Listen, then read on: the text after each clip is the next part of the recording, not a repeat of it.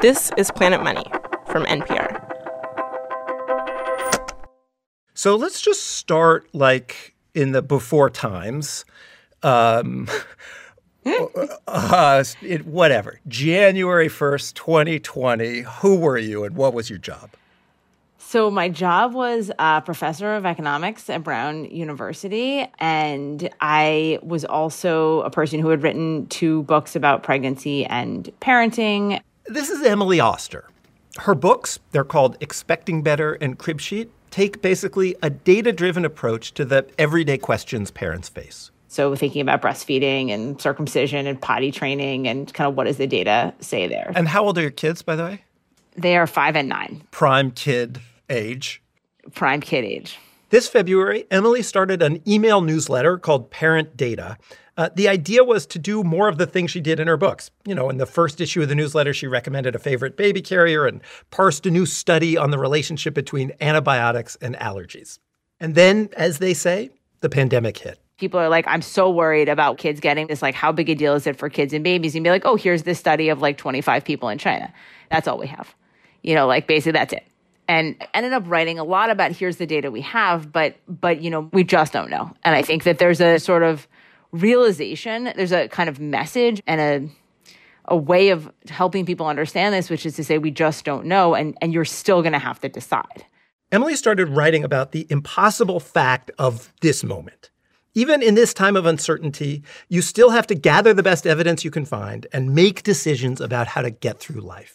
You're still going to have to make choices and move forward, even though we don't know. And also, the downsides are really big in all directions. And that's just really challenging. Hello and welcome to the year 2020. I'm Jacob Goldstein. Today on the show, how Emily Oster used her newsletter to launch a massive nationwide data gathering project that may help answer one of the most pressing questions in America right now. When should kids go back to school in person? But first, she tells us about how to make decisions even when we don't have enough data, and every option seems bad.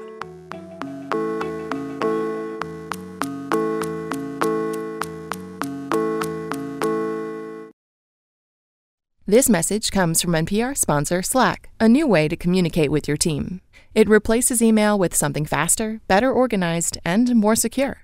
Every conversation has its own channel that's easy to join, search, or create, and it's all integrated. You can attach info from thousands of apps, share files, make calls, everything you need to get your work done.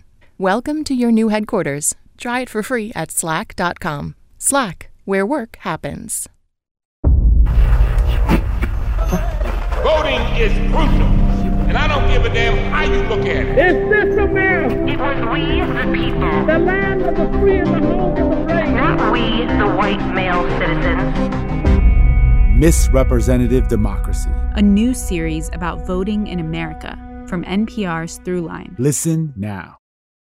For today's show, I called up Emily Oster, Brown University economist, newsletter writer, data collector.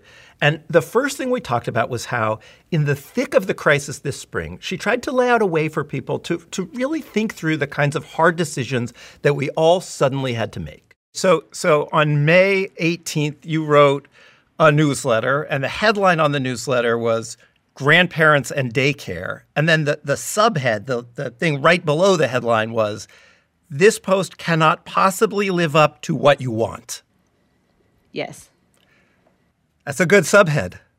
It's a good subhead. But I felt like in that moment, like people were like, oh my God, I can't wait for you to tell me what to do. Like, I'm just waiting. For you to tell me the answer. Yes, it's okay, or no, it's not okay. Yes, go see the grandparents, or no, don't go see the grandparents. That's what people want. Like, you're going to be so disappointed when you find out that I do not have your answer. What Emily does in this essay is she sets out a 5-step system, a way to think about making really any hard decision. So the framework is start by step 1, frame the question. Think about the choices, the sort of the things you're trading off. What are really your options? A lot of people talk to me about this, like, should I see my parents now? Okay, it's only possible to think about the answer to that if you have articulated or what. So is it like, should I see my parents now or should we wait for a vaccine? Or should I see my parents now or should I see them in 2 weeks? So I think just really like trying to articulate what do you see as the choices is something people had not really done. They had sort of were just thinking about, should I do blah? Yes, no, without thinking about what would be implied by no. So that's step one, frame the question. What's step two? So step two is mitigate risk. Really thinking about, in these whatever 2 or 3 options that I've articulated, how can I make them as low risk as possible? Sure. Okay. Step three? Step 3 was then to evaluate that risk. So having sort of thought about the safest way to do this, then sort of really trying to articulate how large are these risks? What is the chance that somebody has COVID? And then, what is the chance that we transmit it, that someone gets very sick? That's step 3, evaluate the risks. And then the step 4 was evaluate the benefits, which, I think that seems obvious. But somebody wrote to me and said, my mother, she has been really resistant to coming and seeing us at all. But, we talked about it and we were able to come to a place where she came over to see her grandkids, socially distanced in the backyard, 6 feet away wearing a mask. And it was really amazing. And it really helped us all. Well, that's nice. That's good to hear. Yeah, it was really nice. That was really nice. Okay, so that's 4 out of the 5 steps. What's the last one? And then the last step was to decide, which seems facile. But, you do have to make a decision. So often you finish your decision and you're like, boy, I had these 2 terrible options and I chose the one that I thought was the least bad. And it's still bad, and you're still if you choose to see your parents, you feel anxious.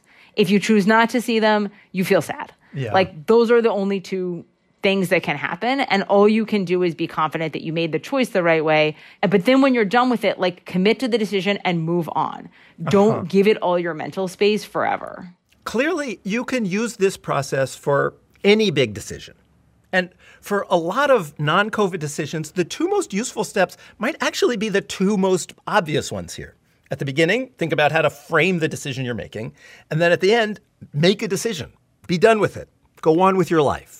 For the first 10 years of my relationship with my husband, my mother-in-law was trying to decide whether to get a new couch.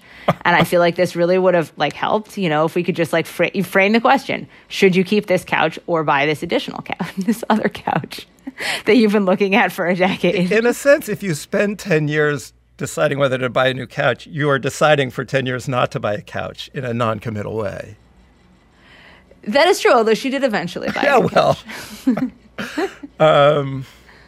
Shout out to your mother-in-law. Yeah, there you go. Hi, Joyce. After the break, Emily uses her newsletter to launch a massive project to help answer one of the biggest questions in America right now. At what point should kids go back to school in person?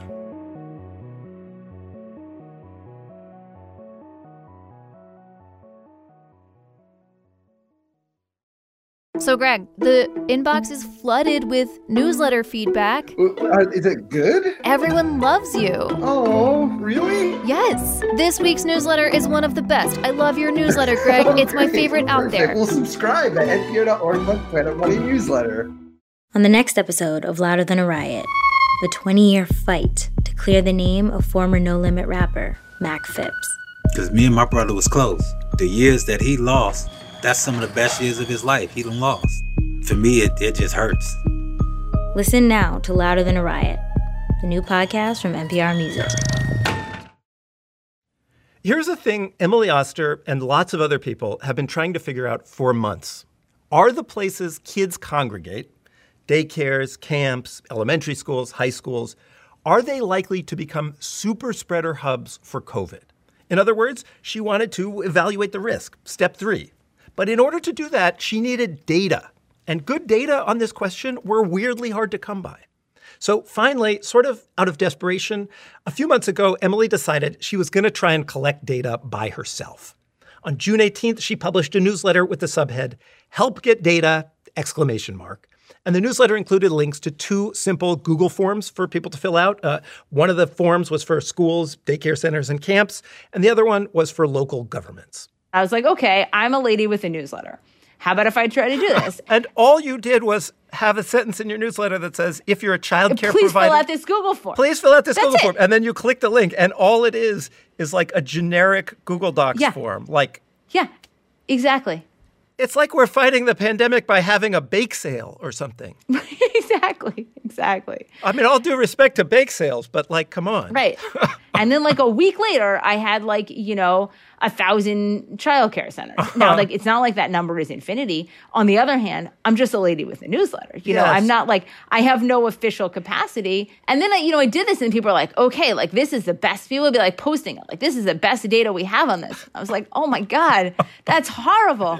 Like, that's a horrible, embarrassing disaster. Yes. So this was an embarrassing disaster, and yet it was some of the only childcare data that was emerging in the summer. And then as the summer went on and schools started to open, Emily realized once again, nobody was reporting good data on schools. Schools might report that they'd had, 5 cases or 10 cases, but sometimes they wouldn't say if the kids were remote or in person. A lot of the time, they didn't report how many kids total were at school. They didn't give you the denominator, so there was no way to learn what fraction of kids were infected. Now, public schools are too big and too complicated for Emily to track on just, her little Google Docs. So in August, she gets in touch with the National Association of Superintendents and with a tech company that does data analytics stuff. And they decide they're going to do a bigger, more complex version of the thing she had tried with her, Google form and newsletter. And schools were interested. Within a few weeks, Emily and her colleagues were getting numbers from schools with hundreds of thousands of students. And September 23rd is the day that we launched, that we put this dashboard up. And I put up a post that says just called We Have Denominators. We have denominators. Which is just a very nerdy headline, and I like it. We have denominators. Yeah, exclamation mark. Denominators, exclamation mark. What does that mean? So it just means we basically, we posted the dashboard with and what we have at the sort of top of the dashboard, if you look at it, is infection rates. So in the most recent sort of 2-week period that we're covering, which is end of September, we are, our data is covering a little over 200,000 in-person students, and the infection rate is about 0.15%. So that's 1.5 infections over those 2 weeks for a school of 1,000 kids. And what? Is that a lot? Is that a little? I mean, can we compare it to kids who aren't going to school? What do I do with that number now? One is you could sort of compare it to case rates in the population. And it's, probably a bit lower than the case rates in the population, which is kind of what you'd expect if you thought people were basically being infected outside and then kind of just coming to school. Some people are coming to school infected. Right. Which is probably a lot of what is going on. Emily says this is a good sign. It suggests that schools, and especially elementary schools, are not petri dishes where everybody's getting sick and spreading the disease, out into the community. Still, the data are very preliminary. It's a relatively small sample of schools. It's only schools that have volunteered to do it. And, it's only been up and running for a month or so. But Emily says data are finally starting to come in from other places. Texas is doing a lot of reporting on its own now, and it's reporting not just cases, but total number of students. And it shows similar rates to what Emily's dashboard shows. And sort of as I am processing all this at some point, last week, I was like, look, it seems like we're getting towards having a picture. It looks like when we're seeing stuff in schools, it is not schools driving huge outbreaks. Schools have some cases because they're reflective of the population, but that's kind of what we should expect. And then at the same time, for me, I am starting to read a lot of stuff about distance learning and the sort of perils of remote learning. This is not really working that great for kids. And we are hearing that, from superintendents also. We don't have kids showing up. They're not coming. Even if they have access to internet, they're not logging on. And so I just, I came to a point where I was like, I'd like to say something more straightforward. I think we're starting to get a picture of, this being a relatively low risk activity where the risks are maybe outweighed by the benefits, at least in more places than are doing it. So that's different from saying all places should reopen or that when you reopen, nobody will ever have COVID. But to, the idea that places in Massachusetts with very, very, very low positivity and case rates are not open at all seems like it probably is not good for kids. So you're saying there's a lot of places where the prevalence of the disease in the community is low. We know that. We know that it is very bad for kids to have schools closed, that distance learning just doesn't work that well. And you're saying that what you're learning now from this dashboard and from other evidence is schools don't seem to be like super spreader hubs. And from all of those three things, more schools should probably be open than are open. Yes. You made your decision. Step 5. I made my decision. Yeah. Emily says her own kids went back to school in person last month. And then last week, Emily laid out her argument in an article on the Atlantic's website under the headline, "Schools Aren't Super Spreaders." And I think a lot of people, people reacted in a lot of negative ways like they do. But I think one of the things people are like, well, we can't be sure. Like, how can we possibly imagine making this decision if we're not sure that the school is safe? Let's just wait till we're sure. Or till we know there's no more coronavirus. But there's not no cost to doing that. And I think that we're just kind of missing that piece. The damage being done to kids by remote learning. Yeah, there are trade-offs. I mean, this is there are trade-offs between these things. Neither option is good. But unfortunately, the existence of the pandemic has left us with some poor options.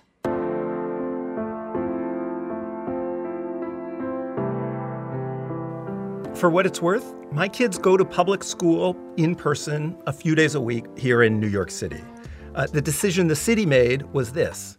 As long as the rate of positive tests is below 3%, kids will have the option of going to school in person. If the rate gets above that, the city will close schools again.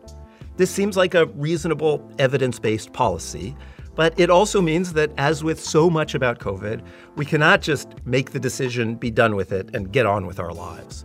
We have to keep watching the data. Are there other data sets we should interview people about? Let us know. We're at planetmoney@npr.org. We're also on Instagram, Facebook, Twitter, TikTok, @planetmoney.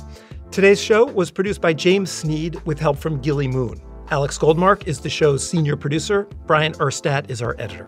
One last thing, we are looking for our next Planet Money intern. It's a paid job. You can do it remotely. You should apply. Go to npr.org/internships.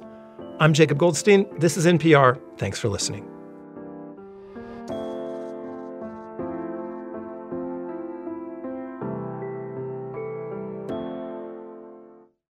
I like the people who wear their mask but no helmet on the motorcycle. Okay. It's an interesting choice. I got a 5-step framework for you, buddy. Let me just break it down there.